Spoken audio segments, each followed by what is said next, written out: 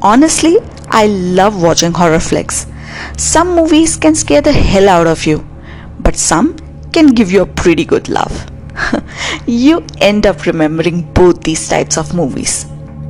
Now, when it comes to the real deal, you will find the population divided. There are those who do not believe in ghosts or spirits, and then there are those who believe in them. And I am one among the true believers. Hello everyone, this is Nee, and you're listening to Let's Muse with Nee and Nee. Just few days back, I was sitting with few friends and we were talking about ghostly experiences we have had. There were stories about possessions, black magic, seeing figures move, and many more. I was able to see the fear that came in their eyes while describing what few of them went through. And obviously, there were few who were making fun of their stories. The stories generally come into existence from places which were built hundreds of years ago. These places generally have histories of war, crucifixions, uncertain deaths, murders, suicides, etc. Getting scratched on the back in the middle of the night when you are alone and you know that your hand can practically never reach there. Seeing something move just next to you and unable to find who it was. Seeing someone get possessed in front of your eyes. Feeling as if someone is pushing you down when you are trying to get up and you very well know that you are not dreaming. Watching your pet turn crazy looking at a particular dark corner. These are just few of the stories I heard. Now let me tell you what I went through few years back. I woke up in the middle of the night to drink some water and saw my roommate was missing and the door was ajar. I got up and went to check on her.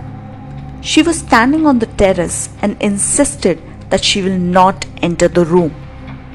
She was shaking horribly. I gave her some water and asked her what happened, and she started talking in patches. I seriously was not able to understand a word she said. I comforted her and slowly she began to talk. She said that she saw a pair of red eyes across the cooler and the eyes were extremely scary. She wanted to get up and scream, but she was transfixed with fear. I said that it must be a dream, but she was acting crazy and started calling people to pick her up from our place. The very same night, she left and vacated the place. Now guys, I was still living in this room. She called me and told me to vacate the room as well, but I did not listen. After a day or two, I got down with fever, and then I realized that she was not lying. I was sleeping and I got up since my throat was dry. Trust me, I wanted to get up, but my body did not allow me to get up. It seemed like someone had pinned me down. I finally got up after trying hard for almost 10 long minutes, and I was shivering with cold. Now Google said that it's sleep paralysis.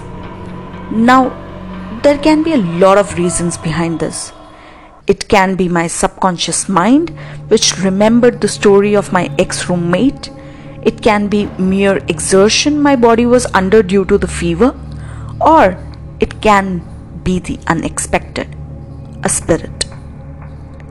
See, I believe in the law of conservation of energy, that energy can neither be created nor destroyed. So if someone dies, the energy of the soul remains in the universe until it gets another existence. Crazy thought, right? What do you think it was? Was it a fraction of my imagination, or was it really a supernatural encounter? Do share your comments with us. See you tomorrow with yet another intriguing episode. Till then, This is Nee signing off. Stay safe and enjoy your week. Bye bye.